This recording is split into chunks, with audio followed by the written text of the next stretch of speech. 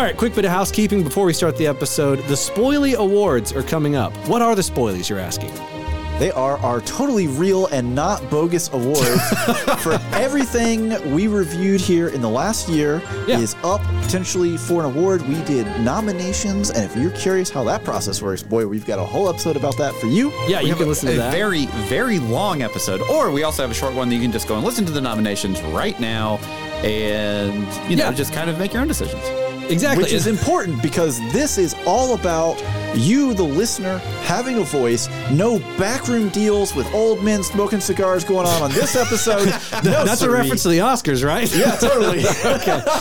It almost sounds like that's how we normally do stuff here. This whole room's filled. I can't even see Ryan. There's so much cigar smoking. No, so yeah, everybody gets a vote, and at the end we'll tally it, and we'll have the winners.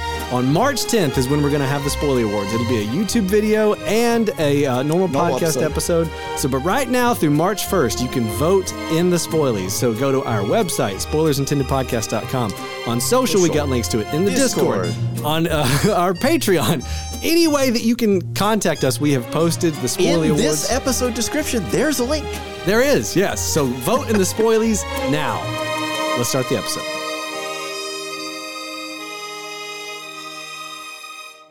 .67% perfect average show. What? Wait, what? Animation, terrible. Character development, so boring. Scores and soundtracks, I don't even know what I'm listening to. Story? What even is the story? Comedy, come on. Manic Pixie Dream Girl, give me a break. Nicholas Sparks would have loved this show. It sounds like this person listened to 46% of the show. That was a 3-star review from IMDb. Oh, wow.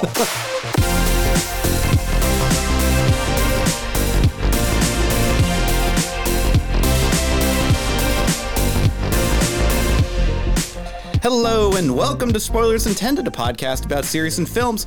I am your host, Andrew, joined as always by Ryan. What's up? And Steven. Cowabunga, dude. Wrong show? Hey, I'm the Fonz now. This I'm week... hip, I'm cool. I'm not getting old, I swear. What's up, fellow teens? I'm dabbing over here. You can't hear it, listeners, but I'm dabbing. This week, we are discussing the 2014 anime Your Lie in April, produced by A1 Pictures, directed by Kyohei Ishiguro, and... I think 2014 is when the dab came out, so that kind of dates me I mean, already. it's a decade from now. I know. Oh, my God. No, don't say that. That was like last year. Why would you do my that? goiter. It's like the Crypt Keeper. Oh, This is man. ancient history now. Continue with whatever you were saying. Get us out. Take the off-ramp. So we are knee-deep in Romance Month right now. Love month. Don't get ready for the call it love that. month. But yeah, so we're talking about yet another romance anime this time, TV series, not a movie. Are we, and yeah, Is it a romance? there's two romances in this. Is it a romance, though? Double the romance. The romance of music and the romance of very sad children with pianos. Say the name of what we're reviewing quickly. Depressed children. Yeah, so it's Your Lie in April. Yes. And The romance of depressed children. yes. High school. That was the original translation. They had to change it. It's No, really it's never gonna the sell. original translation is just sad boy and piano. Sad boy and piano. Sad boy, sad piano. So here's a quick synopsis of Sad Boy and Piano. A piano prodigy who lost his ability to play after suffering a traumatic event in his childhood is forced back into the spotlight by an eccentric girl with a secret of her own. That's pretty accurate. That's pretty on accurate. brand. That's on brand. It doesn't really specifically say, but the traumatic event, and this just is literally in the trailer for the show, but the traumatic event was his mom was incredibly abusive. Yeah. Well, and she dies. And then she dies. Yeah. Yeah, like that's just part of the actual synopsis. This was Yeah, just that's the not one a on spoiler. IMDb. That's like the jumping off point Oh, of the my whole. first episode, That's the she's like idea. slapping the crap out of him. So, Yeah. I think But yeah, so this was directed by Kyohei Ishiguro, written by Takao Yoshioka, and the musical score was done by Masaru Yokoyama. Wow. good job. Done by his Studio A1 Pictures. There's no budget for this. There's no way to really find out how much each episode It doesn't cost. have a box office because it was a TV show. Yeah. Was the director kind of green? this was like one of the few things he had done, right? He's known for stuff after this. Okay, so this was kind of his like directorial debut. Yeah, so he's known for World's Bubble Up Like a Soda Pop, which is one that came out in 2020 during the pandemic, which is it's a pretty good film, but it's not even then it's not like this amazing film that you need to go watch. Right. But it's definitely worth watching if you wanted to go into it. And then Is it another slice of life type? Yes. Is this the most popular thing he's done? Probably. Oh, absolutely. Right. Okay. Yeah. Nothing like starting out with a banger and then just declining from there. Well, I think so this was a manga. We call it pulling a Steve. This was a one-shot manga back in 2011. Okay. And there was define one-shot manga. It just means that it's not short a recurring. Run. Like yes, a short run. Yes, okay. It's a singular story. And you have to read it in one shot. Otherwise, you sit down at the table, you're committed. If you the book disintegrates if you put it back on the shelf. I was gonna say if you close it before you're finished, it turns into Death Note. No. Not again. I've read Death Note so many times. Oh man. But yeah, so there's 22 episodes in the series, and there's. Yeah, I'm actually really curious of what you guys think about this, because this is the second time I've seen it. I watched it when it first aired back in 2014, but I know this is both of y'all's first time watching it. And I know Ryan is a general musician, and general then is a very Steven kind is way to also put it. a musician. I'm not a musician. Yeah, of the three of us, I guess you probably have the least. I can't say musical exposure because that's not true. Yeah, so I grew up it. with two professional musicians. One actually is a violinist that I got to talk to for his this mother. episode. It's my mom. Spoiler, it's the mom. But then my dad's also a professional drummer. So I grew up around classical music and theater and a whole bunch of stuff. I just never really picked up an instrument myself. Is this like a rebel against the parents type thing? No, like I never I actually tried piano for about a year, and it never really like stuck with me. And it may have just been the time period whenever I was being forced to learn it. Your mother didn't get you in there young enough. You got to start them when they're 3, when they still want to impress the parents. Traditionally, particularly with violin, a lot of really professional violinists start really early, like anywhere between 3 years old to 8 years old is kind of. You start when you're 8. You're too old. Your fingers are already clumsy. You say that, but my mom started when she was 8. Well, got him dead to rights. Never heard of her before I met you, so clearly she started too late. But yeah, so I actually did a quick interview recording with her of just kind of going over, because I showed her bits and pieces of the show, and I have a couple little recorded bits and pieces that we may or may not bring up throughout the episode. Yeah, and but yeah, we have a resource. We should use it. So. Oh, absolutely, yeah. So she is just for her laurels, I guess, or bona fides. Bona fides, as Ryan would say it. So she started when she was 8. She went to Meadowmount, which I think is like a really big kind of like musician school. But then she also and then she also graduated from Juilliard, which is the one that everyone actually knows. Yes, so she's played for Stevie Wonder, Roger Daltrey, John Lennon. She's been around. She's done a lot of stuff, and she was in the Alabama Symphony before I was born. And it's she's pretty talented. She's really good at what she does. She has a great career. And oddly enough, my aunt is also a violinist who is in the Baltimore Symphony, first violin for like 25 years. And I asked her a couple questions. Why are you such a failure? I don't know. That's a great question. At like family gatherings, do they get together and play "The Devil Went Down to Georgia" by Charlie Daniels, like against each other, dueling fiddles? Well, it's funny. So my mom actually plays fiddle. She plays it like in like bars and bands and that kind of stuff. Yeah. So she actually does, like, she's done Devil Went Down to Georgia multiple times. I've listened to it, and she's phenomenal. My aunt, however, she is basically traditional classic all the way. So they probably wouldn't be able to dual violins. Maybe, I don't know. She's going to hear this and she's going to call me and get really mad. Probably. She'd be like, "I wouldn't play the Charlie Daniel. I'd break out some Bach and show your mom how it's really done." I'd show her how it's done. But yeah, so I'm curious of what you guys think about this show. Yeah, because you want to go first? You want me to go first? You want me to go first on this? I'll go first. All right. So I am extremely conflicted about this show. That is the way I would put it. That's not how I would describe it. I'll start with the things I like, right? Yeah. So I like the animation style. Yeah. Initially, I didn't really like the lips looked kind of weird. It looks like everyone kind of has lipstick on.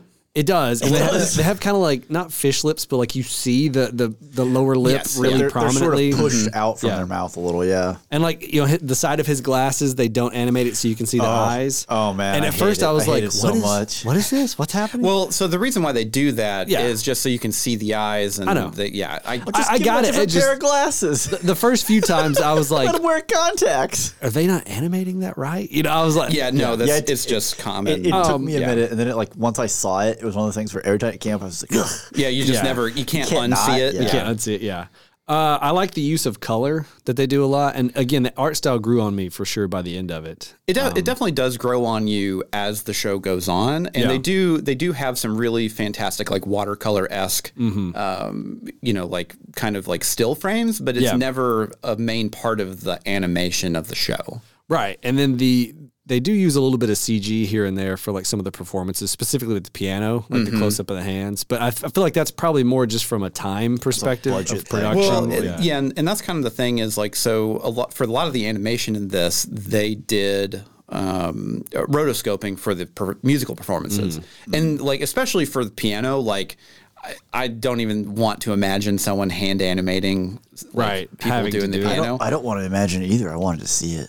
Right. No, I think in a bigger production they would have. It's got to be a money thing. I like most of the characters. I love the music and the performances. I really just wanted more of them. Honestly. Yeah, like because it really front loads a lot of the musical performances, and then it just kind of lingers, and you get like one decent one at the end. Yeah. For this predominantly revolving around several musical competitions, there's a shocking lack of actual just performances. Yeah. Yes. And I wondered midway through the show if that was because it's based on a manga, and the manga, like, you can't hear it, so they just didn't like dwell on the performances. Why would they spend time? It's entirely possible. Yeah. Yeah. I like that the show delves into ideas like overcoming grief, PTSD. Definitely like burnout is another. The pressure on classical musicians. But I'm not in love with the execution of exploring those themes necessarily. And the stuff that I don't like sometimes it feels like it can't decide if it wants to be more about the music or more about the romance. Yeah. Like it feels like it shifts gears, and there'll be like one episode that's very music focused and one that's very just romance. all melodrama, romance. And the balancing act happens unevenly to me. Like it's not like some shows where they bounce between themes and it's like handled perfectly. Yeah. I really dislike Kosei as a main character. He reminds me a lot of Shinji from Evangelion to a degree. That's a good Kosei, comparison. get the piano. Exactly. That's what it feels like to me. Does that make Kaori his dad? Kaori, how are you saying that? Kaori's she's sitting there. Steeple fingers over. Become my accompanist. Getting the piano. I understand like the themes of the show require him to be a character that's like struggling with a lot of issues. Yeah, right? I get that. I mean, like he gets up and then he gets beat back down, and then gets up and gets beat back down again. But I feel like Chumbawamba? I got up again at a top level. Old man reference right there. Jeez. At a top level, right? I feel like where the show struggles is it establishes that idea. Yeah. And then it goes back to that well way too much. It does. Yeah. Like, we got it. It doesn't move along. We understand, like, he's having a bad time. Yeah, and it's like instead of it giving us more time in the show developing like some of the other characters and fleshing out other parts that I did like. Yeah. It's like it keeps going back and drawing out that part of where it's like I could have like a 30-second reminder of what he's going through. We don't need like a whole half an episode. We don't need a whole entire episode that is just in it. And I'm like, it reminded me of like Dragon Ball Z fights, but with like depression and sadness.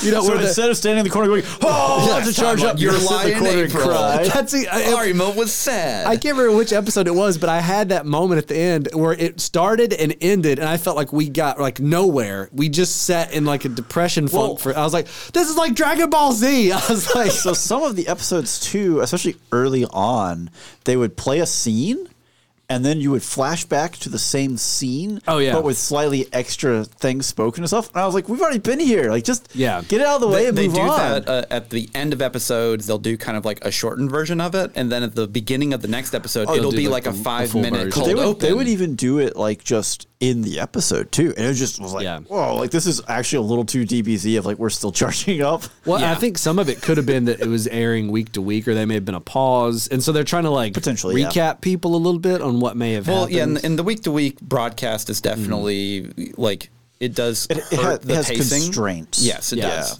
Some of the other stuff, so some of the characters added in the second half of the show, to me, feel kind of superfluous. They're like, a little shoehorned in. Well, it takes time away from the characters that we're already not getting enough of. We spent all the time building up. Does that make sense? Yeah. And I can get more into it after like the spoiler wall, but there's like, I feel like there's a couple of characters that could have been combined into one, and you could have executed both of their storylines to the same effect and taken up less time and not had. I'm going to disagree with you on this one if I think I know where we're going with these characters. So, anyways. Okay, cool.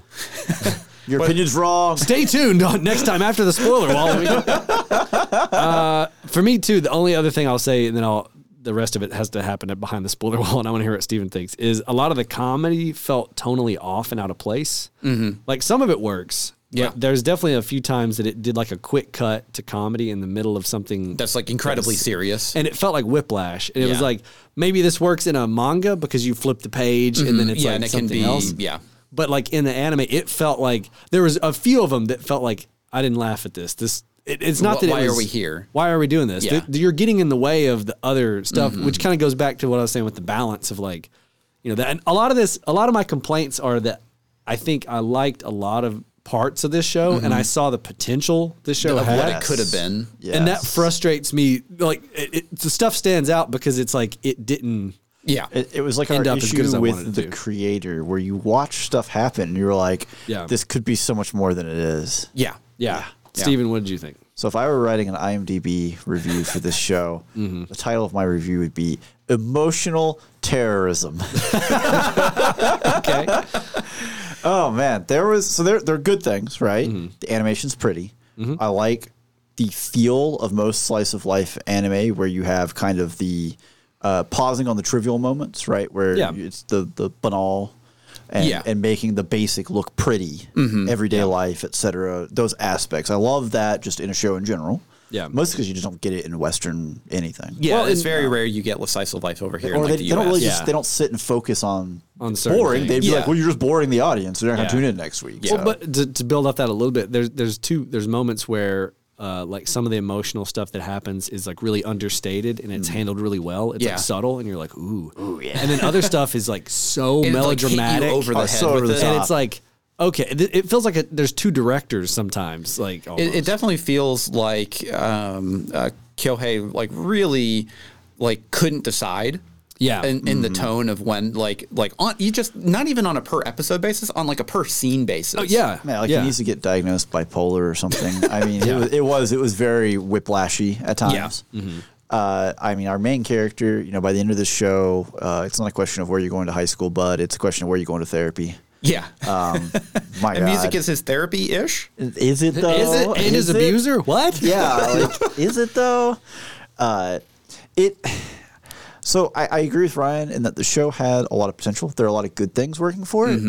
But I don't know that it's necessarily put together as well as I would have hoped. Yeah. And it doesn't necessarily come together as well as I would hope. It's especially from it really like clunkily gets to the end of the show. Well, and it does, a lot of it as soon as you're exposed to it, and part of this is just it's a show made in 2014. It's 2024. Yeah, a lot of the tropes existed before the manga was written. A lot of them have been used since after. So like some of the quote unquote foreshadowing is just so heavy handed now that like I think by episode 5 I was like, okay, well I know where this show goes. Yeah, I know how this ends. Well, and now these episodes where we're just kind of dithering around. Like, oh my god, just get there. Yeah, I know what's happening. Just do it. Like you've made it clear. Well, get on with it. I've seen this come up in a ton of like top 10 anime of all time, or like you have to watch this, anime list type stuff. And the people that love this show are like staunch defenders. Oh, Andrew read a 3-star review because I looked at the reviews just to see afterwards, and there's like 2 one-star reviews. Yeah, I have like there's 200 something reviews. and both of them are just total nonsense. They're not even like, Yeah, I didn't even watch past the first episode. One of the people who wrote paragraph. They wrote longer than the first episode is about just the first episode. It's ridiculous. And they're like, I didn't watch anything past this. I'm like, well, I can't use this review. Yeah. And it's so like I'm very much on the same line. So when I watched this when it was coming out, it was very much kind of like one of those cultural like flashpoints for the community of anime that were really like into it, and then like you get like halfway through the show and you're like, oh no, this is where this is going. And everyone just lost their mind. Oh man, it took them that long to figure it out. I mean, it's one of those things where it's like, because when this came out, this was still pretty newish for like. Specifically for the anime community. Okay, now that's fair. Because like when Manic Pixie Dream Girl was a big thing in the early 2000s. All that kind of stuff. Late 90s. Lousy with this. But the big thing here is that it's really more emotional terrorism at its finest, because I don't know about finest. Well, not. I mean, like at its peak emotional terrorism. Yeah, like that's kind of what I mean. Okay. But I'm very hot and cold on this show as well. I think a lot of the comedy just doesn't work. I think it's grating almost. There's a lot of times where like I'll be watching an episode and then I know that they're going to go into a comedy bit and I'm like, all right, time to pick up my phone. And like that is not what a show is supposed to do. It's supposed to engage you and supposed to keep you there. And all of the emotional moments, particularly around the musical performances and the competition scene between all of these incredibly talented kids. And like those really resonate. And like I've never played a musical instrument, but I can still get behind all of those moments and those emotions that these kids are having. Yeah. And you know, like whenever you're playing like I'll say competitive game, doesn't matter what it is, you find these rivals that you're always looking at over time. And those really hit. And then whenever you then ruin it with like really, really poor and I'm going to say crass comedy that just doesn't totally fit the show or the scene. And it also doesn't totally fit because a lot of the comedy aspects basically change animation style, and it's like beyond what I would call like a chibi or anything like that, where they literally just like label the characters, and it's like, like there's some really good animation going on in this, and then this is already like story-wise jarring for this to be here, but it's also jarring on screen. Yeah. It's like that double whammy of it, really, especially when you're like deep in an emotional moment, and then it's like, wow! Well, and particularly towards the end of the series. It's not a pressure release. It's not.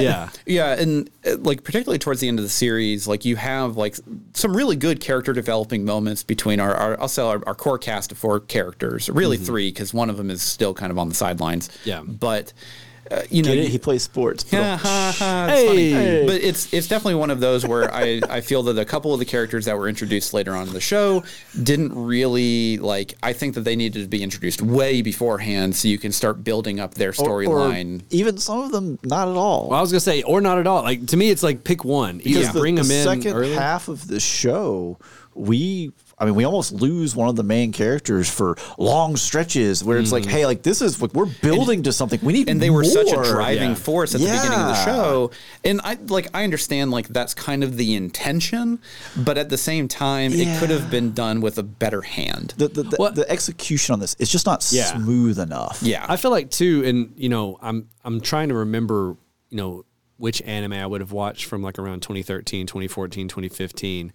But I feel like there's still a trope to this day, right? Of like in the second half of a show, they introduce new characters. Well, no, they introduce new characters. Yeah. Like they just did it on Freyrin. Yeah. You're watching that with me. Like, it's now we're past the halfway point of the show.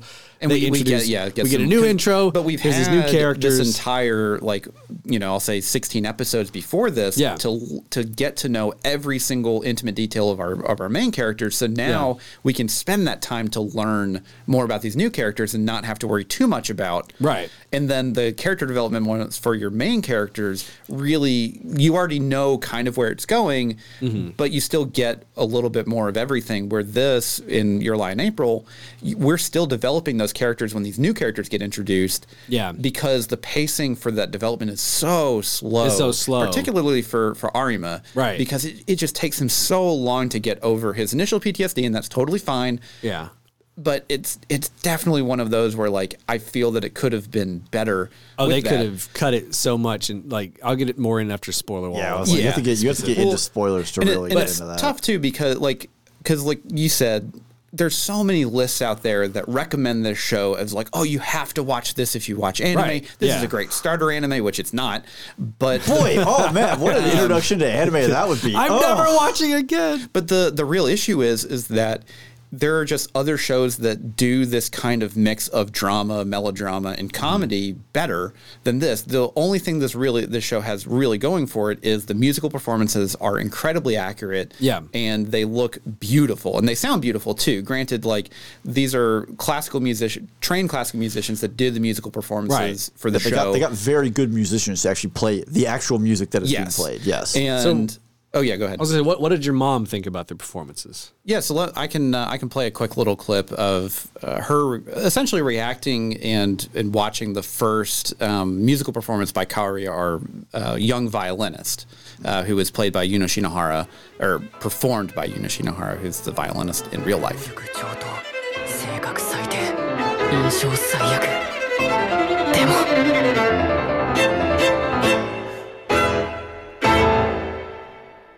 First of all, a 14-year-old could do it, but only the finest play like that. So someone who's more on the line of prodigy than... Yes, absolutely. For 14, that would be prodigy. That was a beautiful rendition. Everything looked correct. I don't know enough about animation. No, you don't have to. But what I do know, the stance, the way she stood, the way she tuned, the actual positioning is perfect. It's beautifully done. And actually, every time I walk on stage, I pray. I literally do. I say, just give me the strength to make beautiful music. Now, maybe that's what she said in another way. Yeah. You know, the comments of the older man were just outrageous. Yeah. You know? They were outrageous. That's how I'm going to put it, because the whole premise of that piece is beautiful, and it's exactly what she did, and she was spectacular. The only thing I could say, the actual animation for the bow arm needed to be a little faster. It needed to actually coincide with the actual notes of the music, which is probably impossible. And if you're not a violinist, it would be impossible to tell you how to do that. Yeah. Because I'm not an animator. Yeah, so it sounds like the performance was accurate. Yeah, so I'm actually just going to go ahead and use a little bit of a trivia here. Okay. Basically, like we've already kind of talked about them rotoscoping the piano playing. However, they couldn't. Well, they couldn't use 3D for a violinist, mostly because it just doesn't work in that kind of 3D environment to make it as accurate as they wanted. So they still basically took Yuno Shinohara's performance, they recorded her playing it, and then they rotoscoped her directly and hand drew everything. Oh man, what a project! Which is cool, and it's funny too, because Kyohei, the director, he actually stated that, and because my mom, just said like, oh, the bow is not moving fast enough. He actually said it was impossible to animate how fast the bow truly moves because there's not enough frames. Not unless you animate on the ones, I guess, like Akira. There's not enough information in the actual anime to do that. Yeah. So he had to slow it down and embellish a couple things just to make it as close as he possibly could. Sure. Which that's just in and of itself pretty incredible when you think about it is how fast like a real musician is moving for some of these. Yeah. And it's really cool because these performances are honestly incredible to watch. And like even if you don't watch the show itself, like go look up on YouTube and just type in Your Lie in April musical performances. Right. That's it. You'll get playlist upon playlist upon playlist of every single one, and they're all fantastic. They're great classical pieces already, but it's really fun seeing them kind of like embellished in like a dramatic anime style. Right. Yeah. Yeah.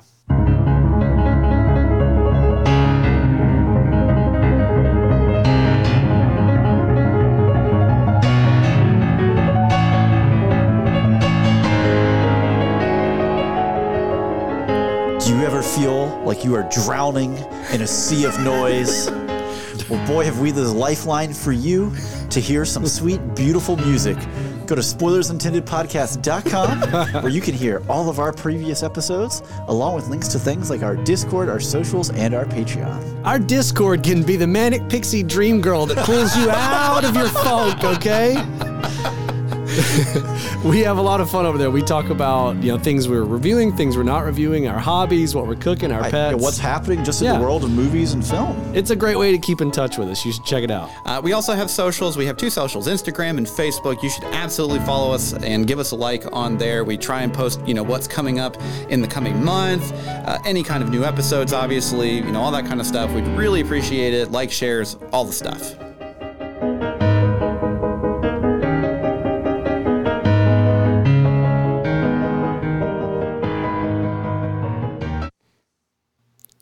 Yeah, did you want me to fade it out? I was fading it out. Were you?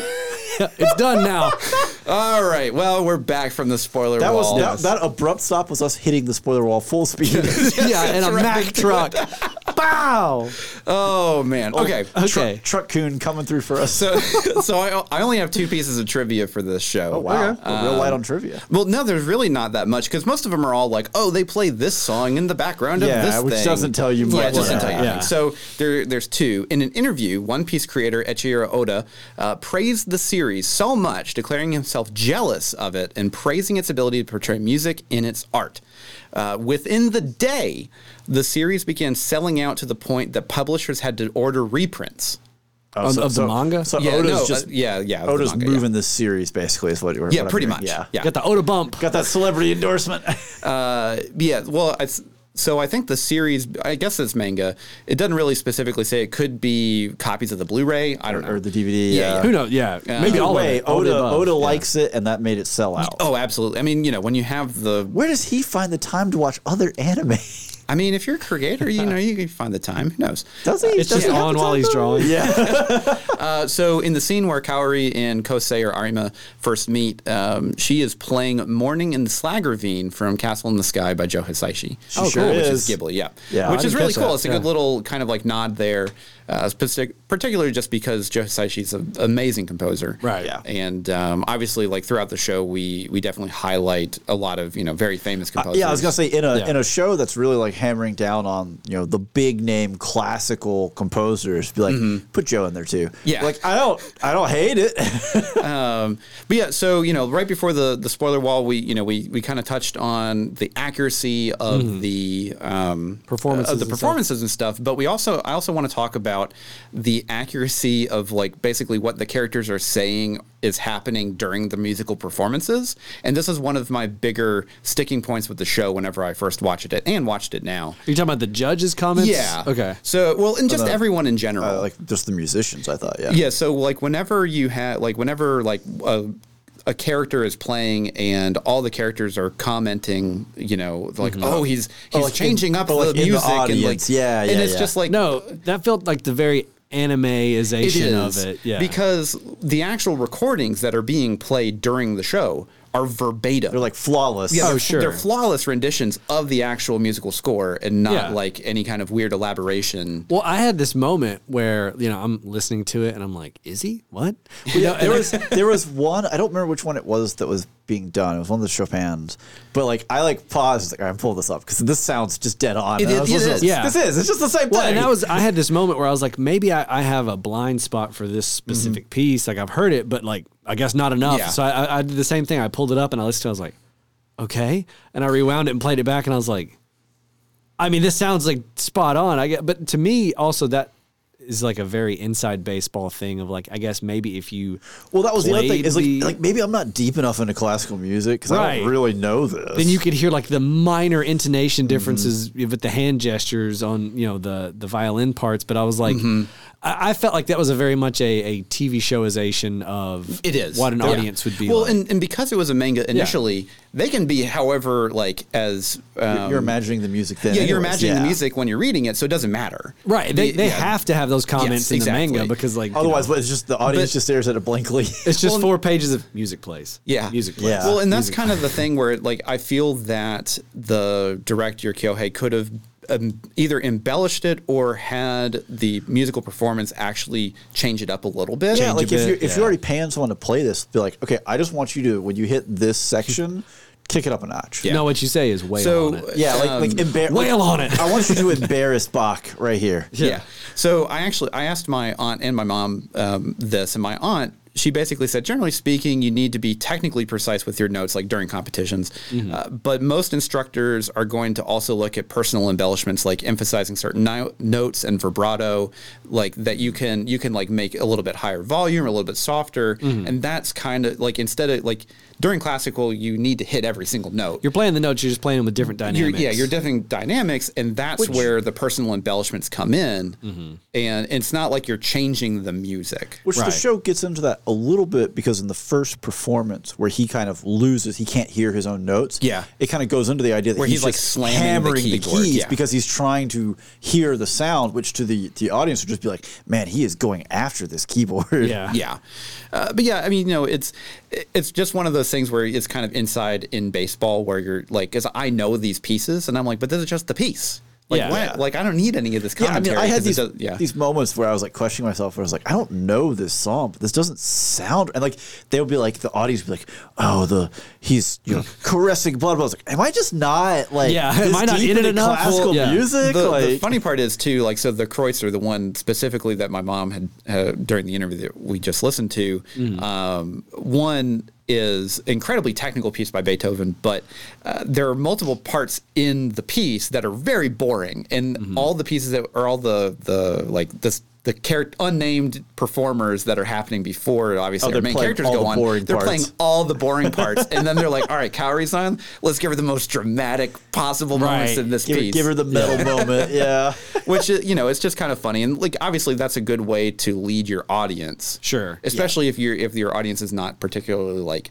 familiar with these kind of like musical pieces. And I mean, I would say that like 80-90% of the audience is probably not. Oh familiar. yeah, absolutely. So I mean, like that's who you're doing it for. Yeah, like I grew up listening to these, like, and my mom playing these pieces, and it's just one of those things where it's just like, all right, and I know what it is. But, yeah. But that is an exception, not the rule. Oh, and absolutely, I think 100%. For sure, with their approach to it, that's probably because I had the same thing of like in some of the performances where I was like, I could do without the commentary. I just want to hear the performance. Yeah, like stop talking. This is so rude. But that's how they build the drama of the scene. It is, and it's a sports anime, but for music. It's Dragon Ball Z. It's Yamcha on the sidelines going like, they're going too fast. Yeah, I can't see him. Or their power level's over 9,000. Piccolo's going like anime where they're like, he did the double dribble. Like, that's illegal. Not in this sport. Yeah. But yeah, so obviously, like the musical performances are very, very good, and I have one more like little bit of the interview that I want to play whenever we get to talking about burnout and just kind of like Kosei's ability to be Shinji with the piano. Get back in the piano. Well, let's just get into it now. Yeah, let's get into it. I mean, burnout's a big part of the show. Well, it really is, because like obviously he has PTSD, but then he also runs into these kind of moments. Got PTSD from that bee. Let me tell you. Wow. Let me tell you. As far as the panic he felt, I've felt that before. And you do feel like you're drowning. You feel like you can't look at the music and see it for what it is. And it does disappear off the page. That's a great analysis of how he felt. You could feel him in the water drowning. He couldn't get himself out of it. So he stopped hearing her. He couldn't focus on anything. And a lot of people feel that in their jobs. Your boss could be screaming at you and you're not hearing a word of it. To be honest, it's really well done, because then you have to convince yourself that there's something more to life than that moment. It's all in the head. And if you can get your head in the right place, everything comes into focus. And so that's what this boy did. And actually, this is a triumph in this, not a failure. The fact that he went there and he put himself in the worst possible place he could be. The thing that I really like about these kind of moments in this show is that it's not just about, winning or losing or anything. It's about being part of the music and overcoming it and proving to yourself that you can still do it. I think everyone, even in any professional sense, doesn't even have to be a musician, runs into this level of burnout to where, you're going through the motions. I've never been underwater before. I was like, my mom never hit me with a cane because I wouldn't do my job. Well, and obviously, that's clearly levels. Like the main, sticking point for him is that his mom was a professional musician or pianist that, initially didn't want him to be one. Yeah. Just because she knew it was a hard and grueling life to build that up. But then obviously she got coerced, I guess, just by his talent. And then in some weird way, just beat the snot out of him to just do it. So before we move on to the mom and how terrible she was and how they gave nothing in the arc to redeem her, to make nothing you at all care about him having closure with her. Because like he has the closure. I'm like, fine, I guess. Go burn in hell, lady. Whatever you need to feel better about yourself in this moment. The thing for me to go back to your mom's comments was like, it's I love the idea that she was saying that, like, you know, she's experienced this kind of stuff, and like you feel like you're underwater. You see the notes disappear from the page, because I thought that was just a real cool visual gag, or like a way to express the fact that you can't see what's going, you can't focus or whatever. But like, to get back to like his mom, right? Like they spend a ton of time focused on him wrestling with his demons. 12 episodes to be exact. Yeah, being underwater. A lot of like, time. His mom, like, you know, doing all that. That, like, it, to me, like I said earlier, like, it was the pacing. It felt so slow, because once he starts to come out of it, I start liking the show a lot more. And I feel like the problem because he turns into a character. Right. And so, like, I feel like if we could have gotten like 2 episodes of him being depressed, and then we start to see progress, and then we start to see progress, and like, and then we get like more with it, then it felt to me like by the time he starts coming out of his shell, I don't even care. You know, like almost like I've almost, because you're kind of over it by that point. Like, so what we needed, and this feels, these moments feel so easy, and I don't know why that they don't happen. Yeah. Because we see a moment, right? We see, it's not a flashback. He never experiences as a character, but we see her like laying in bed at night when she's like close to death, you know, feeling badly for a lot of the things, right? Yeah. Well, like, the show did it for I can't remember her name. I get her name. Cowrie? Cowrie. It did it for Cowrie, where after she is gone, she leaves a note. Yeah. To him, talking about, explaining how she a note from the mom would have been fine. All you need from the mom is when Cowrie is hitting on this piece that was his mother's lullaby to him that he grew up with, is when he pulls it out of the shelf there, he opens it, and there's a note from his mother apologizing and explaining, like, what a catharsis, what a relief, and then we can actually maybe feel good for her, but we don't get it. And like, why? I think the problem, number one, that's a great idea. That would be like a perfect way to like do that. The problem is, like, I don't think they had any kind of idea for how you could redeem her, because like, well, but also, as she is presented, why would you want to redeem her? Because I never understood, and I was like trying to understand it, of like, okay, so she knows he can be really good, but did people beat her? You know, because like, I see a lot of other pianists out here, and they're not covered in bruises. Yeah. So like, why is she so hard? She acted like his life depends on it. Where's the dad? Like, he's off in business. Like, is he gonna like lose his job, and Bruce the kid's Wayne, he's so orphan. Yeah. Well, but like, that's another thing they don't broach, and you don't have to, but it's like the whole time the mom is terminal and struggling, and she's hard. I'm like, where's this dad? And then like, she's treating it like, if I don't train him, he's not going to be able to make money. And I'm like, but where's the dad? Can't he like make the money and take care of the kid? Or like, just go to school and get good grades in math or something. Right. And that's kind of the thing, is like, this is very much, I think, a very anime thing that happens a lot, where like you have absent parents. Particularly for like these kind of melodrama shows, right? Because I think a lot of these writers that are making like the original stories, they either don't have that kind of experience, so they don't know how to write for parents, or like they just don't have an idea of what they just to do don't have an idea. Yeah, because parents are generally like a nuclear option for storytelling. Yeah, because they can at some point they can control their kids' lives either by not giving the money anymore, whatever. Yeah. And obviously, like, they definitely use that here, but they didn't know how to write for the dad, because if a dad was in the picture,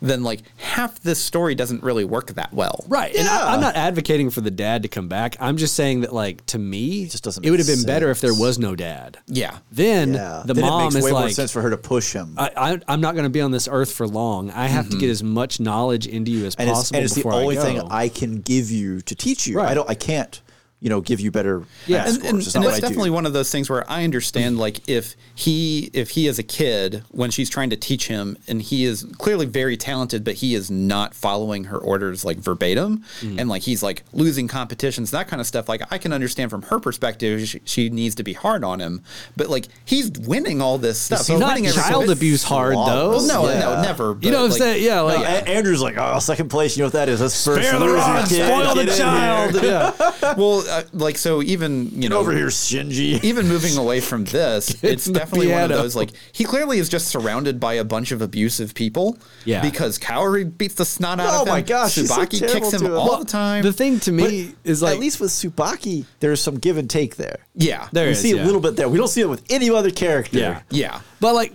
back to just to finish the mom thing, like not giving her any kind of redeeming qualities. Cause like even when he's like sitting there, reminiscing, you don't really see her do anything cool with the kid to go like, oh, they had a lot of love. Moment, she let him lay under the piano while she played. And you're like, okay, that's not really like a good thing. Like I could have gone for seeing her take him to the park, seeing them interact in some way that's like, oh, before her terminal illness, she was a happy, bright person. Cool mom. Yeah. So he's remembering the good parts and then closure, We don't get that. So we just get like him accepting that like his mom was rough and then she goes on to heaven and you're like, okay, what closure is this? She like throws his cat away because he's right. Oh my I know. gosh. I'm like, all of the cat stuff in the show is just. I know, like we have a cat die. They just randomly hit a cat with a car so we can take it to the emergency vet, but it dies anyways. He sits there with the blood. Like, what are you doing? That's such an Evangelion thing too. It is, but good lord, getting the piano, Shinji. It's funny too because like whenever I like was watching this show, I didn't think of like really connecting like Shinji from Evangelion to be like the analog for Kosei, but like now that we've said it, I'm like, oh, this is exactly what it is. Yeah. I thought on like episode 4, and I was like, my God, I told Andrew a couple weeks ago, I think you were upstairs getting water or something. Yeah. Because you hadn't started the show yet. I said, I think it was like episode 10. I can't remember.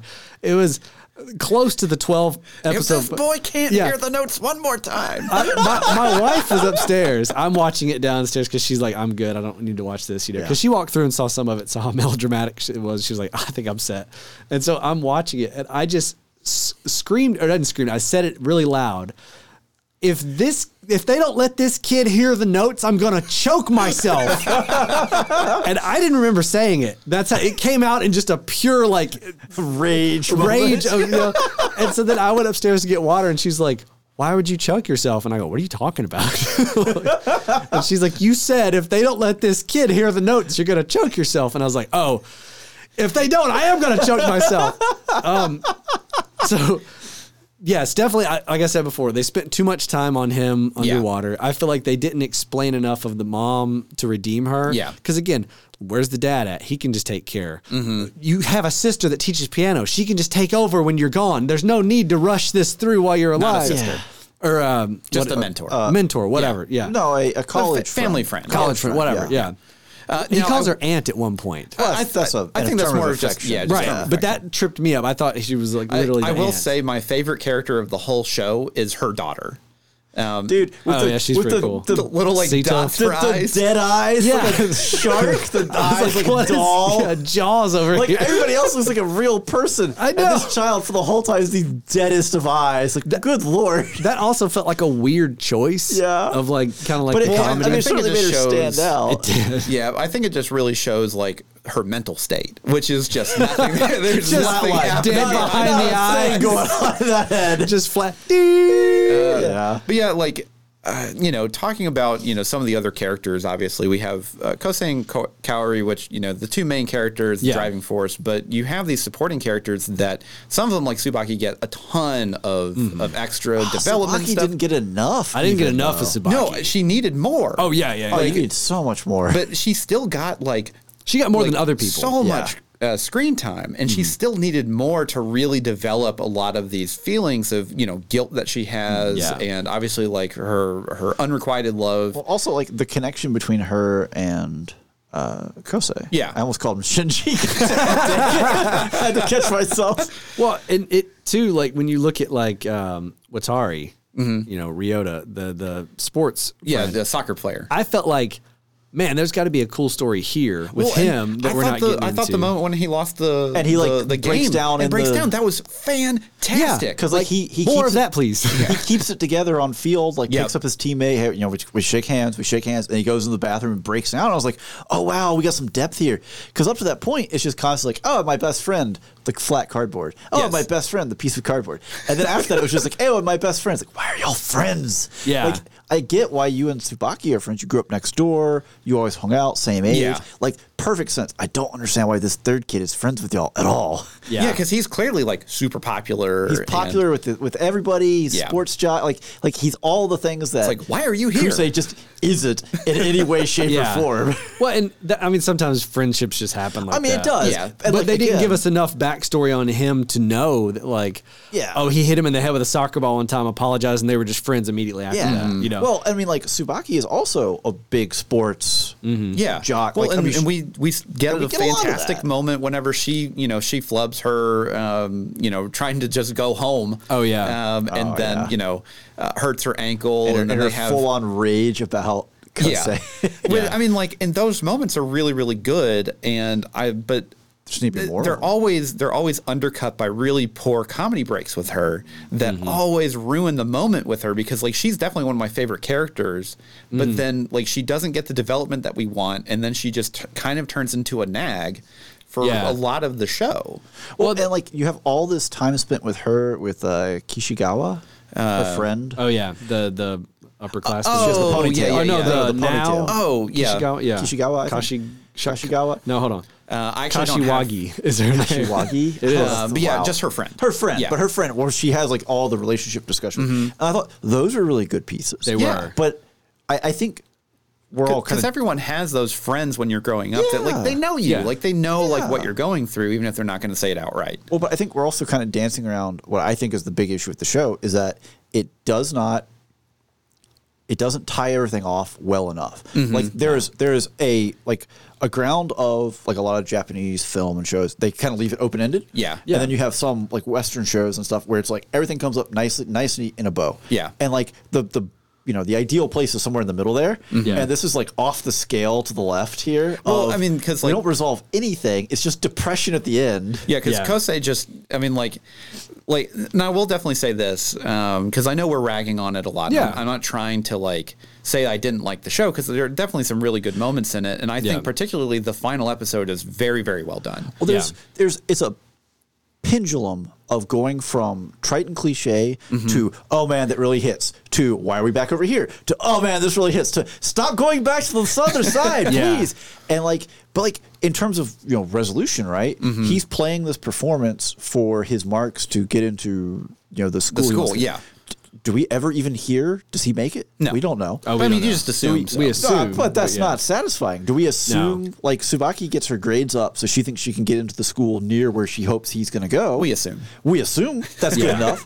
She basically in the second to last episode, she professes his love for him. Yeah, and there's almost, and he's just oh, thanks. There's no, yeah, and that's the other problem is. It's a very unrequited love on her side, and we never get any kind of feedback from him. Yeah. So by the end of the show, he acknowledges that she's she has feelings for me, and I'm just gonna ignore those. I'm gonna put those over here. I feel like earlier in the first half of the show, you see some of him being sort of she's growing up with she's more than just the kid sister kind of feelings. Yeah. And they don't go back into that. And so by the end of the show, it's so open-ended that there is for all the horrible things that happen throughout, there's no uplifting anything to make it feel worth it. Well, yeah, and that's the thing is I think one of the reasons why too is because obviously Kaori gets sidelined because of her illness, which was apparently bone marrow. Leukemia? How do we know this? Just it's trivia? just trivia. In the show, they don't they don't really. No, it's just a disease. It could be MS. It could be any number of things. Yeah. Well, so go ahead. Sorry. Well, but obviously you do have at least closure with her with the note that or the letter that she leaves him, which that kind of thing. I know it's a little cliche, but man, that always hits. just because like you do finally get some closure with her. It pays off. It explains does. her actions. It explains why she's doing it. Like we get satisfaction in understanding who she is at that point. Yeah. So I did not hit on that moment. I disliked that a lot. Really? The lie in April, the show, pitiful. I sat there when it happened. It undercut everything to me. The idea that she just met some random kid and like fell in love with him is way more powerful to me than like she saw a performance and became a stalker and like the whole lie of like. I mean, that's fair actually. I couldn't get into this friend group. You could have walked up to any one of those dudes. She's beautiful. Like, what's up, y'all? And they would have been immediately in. They did the oh gosh, what was the terrible like romance movie from the late 90s, early 2000s? You gotta be more specific to that. It's an incredibly good-looking girl, but she has glasses. They take the glasses off. She's all that. She's all that. She's Rachel Lee Cook.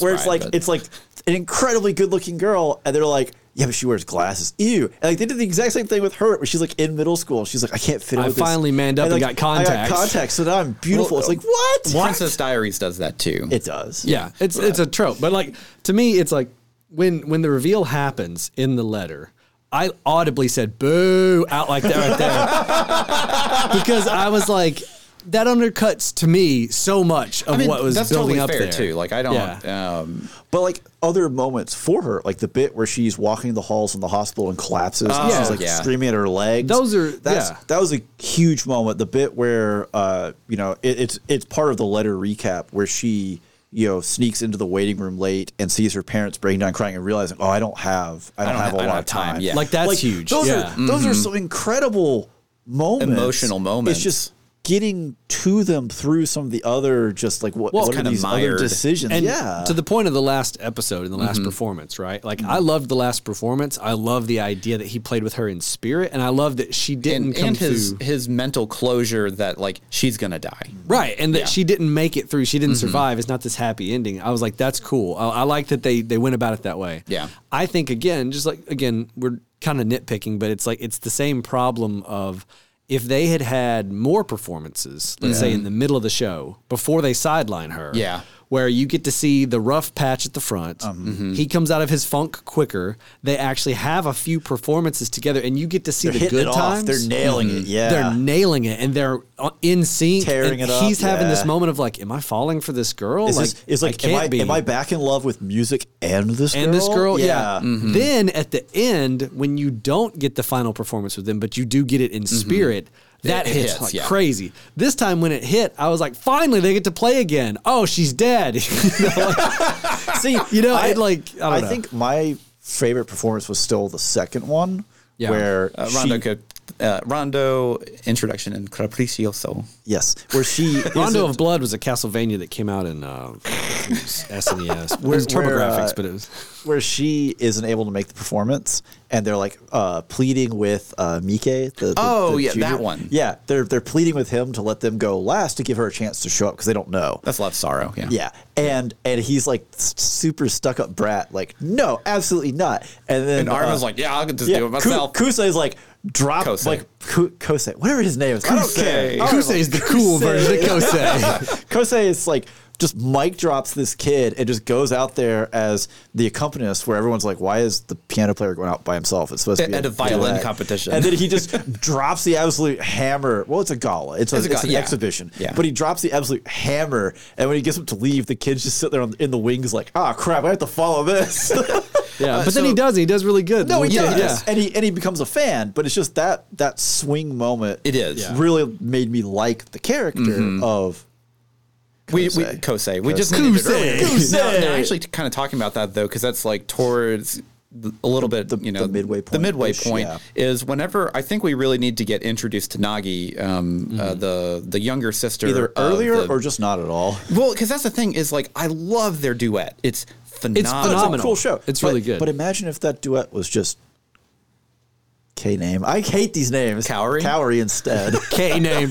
So my point earlier before the spoiler wall, what I was saying is that the character of Emmy and the character of Nagi could have been combined. Because Nagi, I could see that. Emmy's kind of whole thing is that she's like secretly admires him, but she's a rival. Dude, this kid is like just being pursued by so many women that he has no clue about. Also felt Shinji. like Infuriates to me. Infuriates me. So I wrote down in my things. I was that's like, the cool aunt. yeah, I know. It's like I know it's Shinji. It's Evangelion all over again. Oda's Is like, Your Lie in April just an homage to Evangelion? Oda's like, I loved it because it's just Evangelion again. That's probably Another depressed director. Perfect. But like what I wrote down was I liked the character of Kaori so much that I think Kosei was way beneath her, and I can't root for them to ever get together. And then when it comes to Emmy, I was like, what do these women like? This dude just plays the piano. He's not like. Well, this is just like being Their hearts with music. I guess not to be that person to Ryan, but this is like being the guitarist in a band. And every woman wants you, which you wouldn't know because you're the bassist. Because you're the bassist. Yeah, I knew where that was going. There was a meme. It's lay it up. It's a bunch of different dudes, like members of the band. It's like the guitar player, and it's got like like 3 or 4 girls. Like lead singer, it's got like 10 women around him. It's like drummer, it's like 1 girl, and the bass player, it's got 5 other bass players around him talking about the gear that he played. And I was like, I've done that at a show. I've gone up to, hey man, so you play? I see, it's an Ampeg over there. Anyways, but so for me, like the thing with the main 2, right? Kosei and Kaori. I'm not even going to try and pronounce her last name. That's a hard Japanese name to pronounce. Oh, sorry. Before we get into those 2, back to Emmy, right? Yeah. Emmy and Nagi. I think those 2 characters could have been combined. Yeah. Like we don't need 2 rivals for Kosei in the second half. We could have just had Takeshi, right? Like He's a fantastic character. I really like him. I liked all of that. Yes. Especially like him, Kosei coming back to competitions after being gone for a couple of years, right? And they're both like standing, talking to each other, like it's that dude back. Oh man, he better remember us. And he's just like, who are y'all? Who are you again? Well, that's the thing is like if like I know Steven and I played on like competitive like tabletop games, totally different than musician stuff. Same thing, but it's totally like you do run into those kind of like those rivals and these kind of like competition nuances and. I really like hit well with those kind of moments. Perfect. Yeah, because this is exactly how it is. But again, like to your point, they should have introduced him earlier in the season. It shouldn't have been at the halfway point. You mean Nagi? Takeshi. Oh, I mean, he was introduced at episode 7. I think you said that before the spoiler wall. I didn't mind their introduction. I didn't mind it. I think if you get him out of his funk earlier in the first half of the season, just for our own sake, then you can bring in the rival earlier and then develop him more, and then you get rid of Emmy in terms of like now he doesn't need 2 rivals. But he needs 1. My thing with that whole arc is that arc feels complete because it starts with them not really knowing each other, and then they have like great little moments. They have the moment like late in the show where they're sitting in the hallway together and he's handing out the egg sandwiches, which is like one of the few pieces of comedy that actually landed. Yeah, because he did the whole spiel once with her, and then like the other dude came out and was like, he's gonna do it again, and he did perfect. So like that arc felt like it had a good beginning, middle, and end. Yeah. So I didn't really complain about those as much. I didn't feel like they stood out. I thought they felt really appropriate for the type of show this was. Yeah. Mm-hmm. Go ahead. But I was just going to say to steer it, unless you had more to say about them specifically. No. I was going to say I thought they were fantastic. Yeah. Like I mean, I definitely can understand Emmy and Nagi being combined. Just to give us more time again with characters like Watari, like just a little bit more screen time. We spent so much. There was one episode specifically that really dialed in on Emmy, and I don't feel like it really advanced we didn't much need anything of anything. Where I was like, that could have been another Tsubaki episode. That could have get us back to the main 4. Yeah, and so to the main 4 with Kosei and Kaori, right? Kaori. She's a cow. Kaori. No. Kosei and Kaori.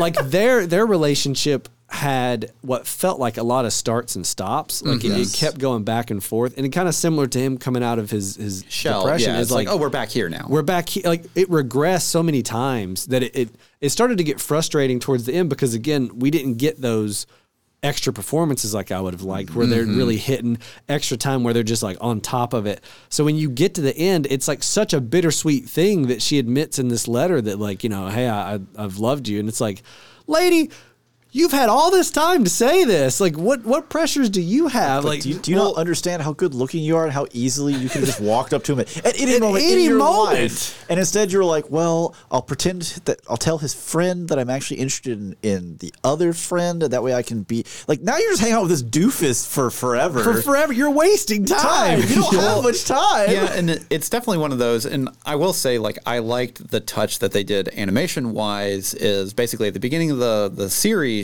her hair is incredibly blonde. Yeah, that's what I was talking about with color earlier. And then she gets real pale. Yeah, as she gets worse, it's like grayish. Yeah, it turns grayish and everything like that. And clearly, like, it's a good way to kind of like show your audience without telling them exactly. It's like, hey, she's gonna die. Yeah, I mean, they don't have to do like a firework burning out in her hand, or the firefly light fading out as she's staring at. No, they just clobber you over the head with that or anything. Well, it's funny too, because I remember when we were watching this weekly, like me and my wife were watching it, and then we got to like a certain point, and my wife was like, she's gonna die, I'm out, and she just hit the eject button and never watched it again. Yeah. Dude, episode 5 when she like collapses at the end of the performance, I stood up. But that freaking die. That was still at least pretty justifiable, just because like the piece that she just played is hard. It's very hard, incredibly fast, and there's a lot of like very note intensive. And you don't know what her ailment is. But I think for me, like the problem too with their relationship and the stuff is that like there's the manic pixie dream girl thing, right, has been done, and I've seen the version where the manic pixie dream girl dies at the end version, where the kid finally comes out of his shell, and then they Eternal Sunshine of the Spotless Mind. No, he wipes his memories. That's what it is. Thing. Yeah. That's a different. But like what I'm getting at is like what's one that's the one where the manic pixie dream girl what's the one with the Not Garden State? It's a Nicholas Sparks, I want to say. Give me a second. Fault in Our Stars. Maybe that one. Yes. Maybe that's what I'm thinking of. Yeah, Fault in Our Stars. Man, that's that is such a sad movie. That has cancer in it because of course. Yeah, she has cancer all over her I feel body. like there's another one too. The reverse of it's like My Girl, where Macaulay Culkin. I mean, this is a total tangent, but Fault in Our Stars, Shailene Woodley does a fantastic job in that movie. It's really good. There are 3 Nicholas Sparks books that were turned into movies. Yeah. Andrew, look it up. I thought you were reaching for your phone. No, I'm getting water. I thought you were reaching for your phone. It was the Notebook, I'll look it up. And then Fault in Our Stars and something else. Anyways, what I was getting at is when she starts to get sick, I knew it. I was like, this chick's going to beef it, no question. And they really try and there's going to be an operation that the whole time I'm over here going like, this chick's in the dirt already. What are we doing? Like, there's no way. And I don't think that's a detriment. I think it's fine that it signals it early. I just wish it did more in between when they start signaling. Yeah. Well, and that's kind of one of those things where, like, I wish that she would have obviously talked about her feelings about Kosei way earlier than a letter after she's dead. Well, and anything. The couple of moments where like he's thinking about going to see her at the hospital and then doesn't. I'm like, what are you? You're regressing. He does it like 3 times. He does it like 3 times, and it's like, it's the depression thing all over again. Yeah. You know what? Actually, you know what my biggest complaint is? This is like, it's supposed to be like a romance, and like the romance of music, totally there. Yeah. Nobody kisses. There's not even one kiss in this whole There's no film. smooches. Like, how do you give him tongue? How do you actually seal off the fact that we have like an actual romance? So, and this is one of those things where I definitely think that Japanese or anime specifically, particularly romances, have a very hard time making any of their characters actually kiss. I thought you were gonna say they can't draw it. It's no, hard. They don't know how they've never been kissed. Like, they never get outside. I've never been kissed. What does it look like? I don't know. This is a little. They're slapping foreheads together. Is this it? Miyazaki's over there like an 80-year-old man. Like, you do this, I think. Like, take the cigarette out of your mouth first. No, it's like this on a cigarette. And they're like, okay, got it. But this is kind of metagaming in the anime community, but a lot you have these really rabid hardcore fans that go for pairings, and the second that you have some kind of definitive romance, you draw the line, you turn off half the fan base. Well, and this actually happened in a show called Darling in the Franxx in 2016 or something. Oh my gosh, I can't believe that's the show. No, it is. So basically, the name you have of the it? Darling in the Franxx. It's Evangelion but with sex. Anyways, nice. Instead of getting in the robot, you get in the girl. Get in here, shit. halfway through the show, you have this basically clearly like this is the route that the story is taking, where these two characters are meant to be together. That's the thing. That's what's going to happen. There's a secondary character that essentially steals a kiss of our main guy. And I kid you not, the entire community lost their mind because of this girl that is clearly not meant for him. That bee. Yeah, like pretty much. Like I have choice words, but it's definitely one of those things where like everyone lost their absolute mind about it, and they actually for it or against it? No, against it. They boycotted the show for like weeks because it was an original story, so no one saw it coming, and she basically like did that. So if you had someone like Tsubaki, go and just like steal a kiss on Kohei, like that changes the dynamic completely. To an extent, but I think you already know that she has feelings for absolutely. Kosei.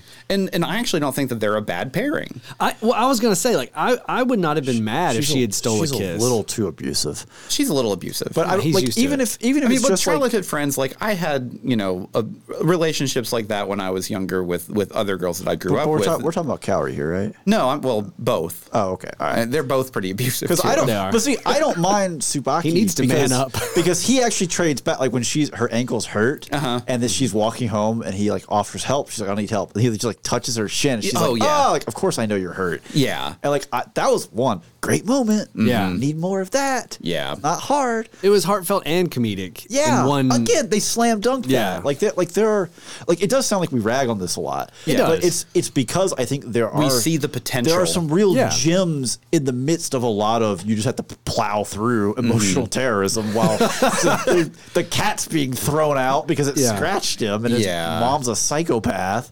Yeah, I mean, like there's a lot of really good moments in this that are mired in between a lot of very cliche tropes that just kind of like crop up here and there, and it's just very anime. And I don't think I could ever really recommend this to like anyone.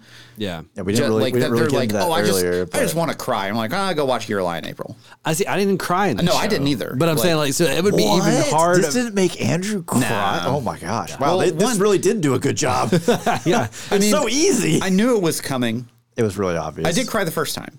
Oh, okay. Yeah, I did cry the first time. Well, and I wrote that down a couple times. I wonder what my thoughts on this would have been if I watched this week to week in 2014. And it definitely hit different when everyone else was collectively watching it at the same time. Yeah, especially because I watched it in like 2 and 3 episode blocks. Right, yeah. If I'd waited a week between each one, would I have been as emotionally attached or not attached or whatever? Or as frustrated with like, we're still on this? Just be like, next week, more depression. Yeah. But that does sound, kind of like we're slowing down here. I think we could talk about this ad nauseum for a long time, but we've hit the main points. The Cliff Notes is there was a lot of potential. Could have been better. Yeah. So and obviously musical performances absolutely great, killer. Phenomenal. Yeah. Phenomenal. Absolutely awesome. So in the terms of like recommendations and rewatch, I definitely want to rewatch this again. I want to get it out there. Yeah. I'll rewatch the musical performances again. I think this being in like a top 10 anime list is kind of a travesty. It is. And it being in a starter, you should watch this as your first. Absolutely is an absolute. It needs to get right out of there. Heinous heresy. This is not a starter anime. I would only recommend this to someone that loves like melodrama and tragedy romance. Like this is your thing. Like go watch it if you haven't seen it. You probably already have. Yeah. But didn't you say that you showed us something to your aunt from this, and she commented about how like, wow, this is actually dealing with real emotions. It's like a real show. Oh it's yeah, like a real show. Yeah. I mean, like that's the thing is, so like both my mom and my aunt have never watched anime before, so they're not like they're not that they don't understand. They're not used to like the kind of like tropes and stuff that we're used to seeing when we watch it. So whenever they're watching, like, oh, these are like real characters. It's not like Looney Tunes, which is their version, their concept. Yeah, their concept of like animated shows. Right. And like my aunt loved it. She watched like basically the whole episode when they did the second performance of Introduction and Rondo Capriccioso. And one, she loved the absolute musical performance. She thought it was fantastic. But then she also is like, they do such a good job at showing the emotions and explaining to the viewer without like just hitting it over the head. And obviously she only watched one episode. But in that episode they did. Yeah. And it does such a good job at telling the story of the music and the performance and everything like that. And she absolutely loved it. My other aunt, Betsy, watched it too. And she has kids, but she was like, "Oh, it's like Pokemon," and I'm like, it's kind of like Pokemon. Sure. It's exactly like Pokemon. This is definitely what Pokemon was like. This next week, time for Ash to be depressed again. Yeah. Get the ball, Pikachu. Get the ball, Pikachu. All right, so that does sound like we're kind of wrapping up. But before we go, we have to talk about our Patreon. For just $1 a month, you can support the show. Mm-hmm. It gives us all, our equipment and other things. It pays hosting. Yeah, there you go. You guys got it. This is a tremendous return on investment because you get access to all of our bonus episodes, and we get a little different, a little off format, a little wacky, a little weird. We do things like tier lists where we try different foods and rate them. We fight presidents. We have fought presidents. We will hopefully fight other things. We probably monarchs. We invoke ChatGPT to aid us in different things. So we're in the middle of Romance Month, and if you're a patron this month, you get to listen to us talk about Dear Abby, essentially ChatGPT. Yeah, we're giving relationship Dear advice, ChatGPT. And these relationship questions came from ChatGPT, and it goes off the rails. It gets off the rails. I definitely haven't laughed that hard in a very long time. It's worth years. $1. I'll put it that way, else, guys. We entertained Andrew. Yeah. All right. So as always, follow us on social, leave us a review wherever you're listening now, and share us with a friend. We'd really appreciate it. So that does sound like all the time we have this week. Until next time, I'm Andrew. I'm Ryan. And I'm Steven. And every spoiler was intended.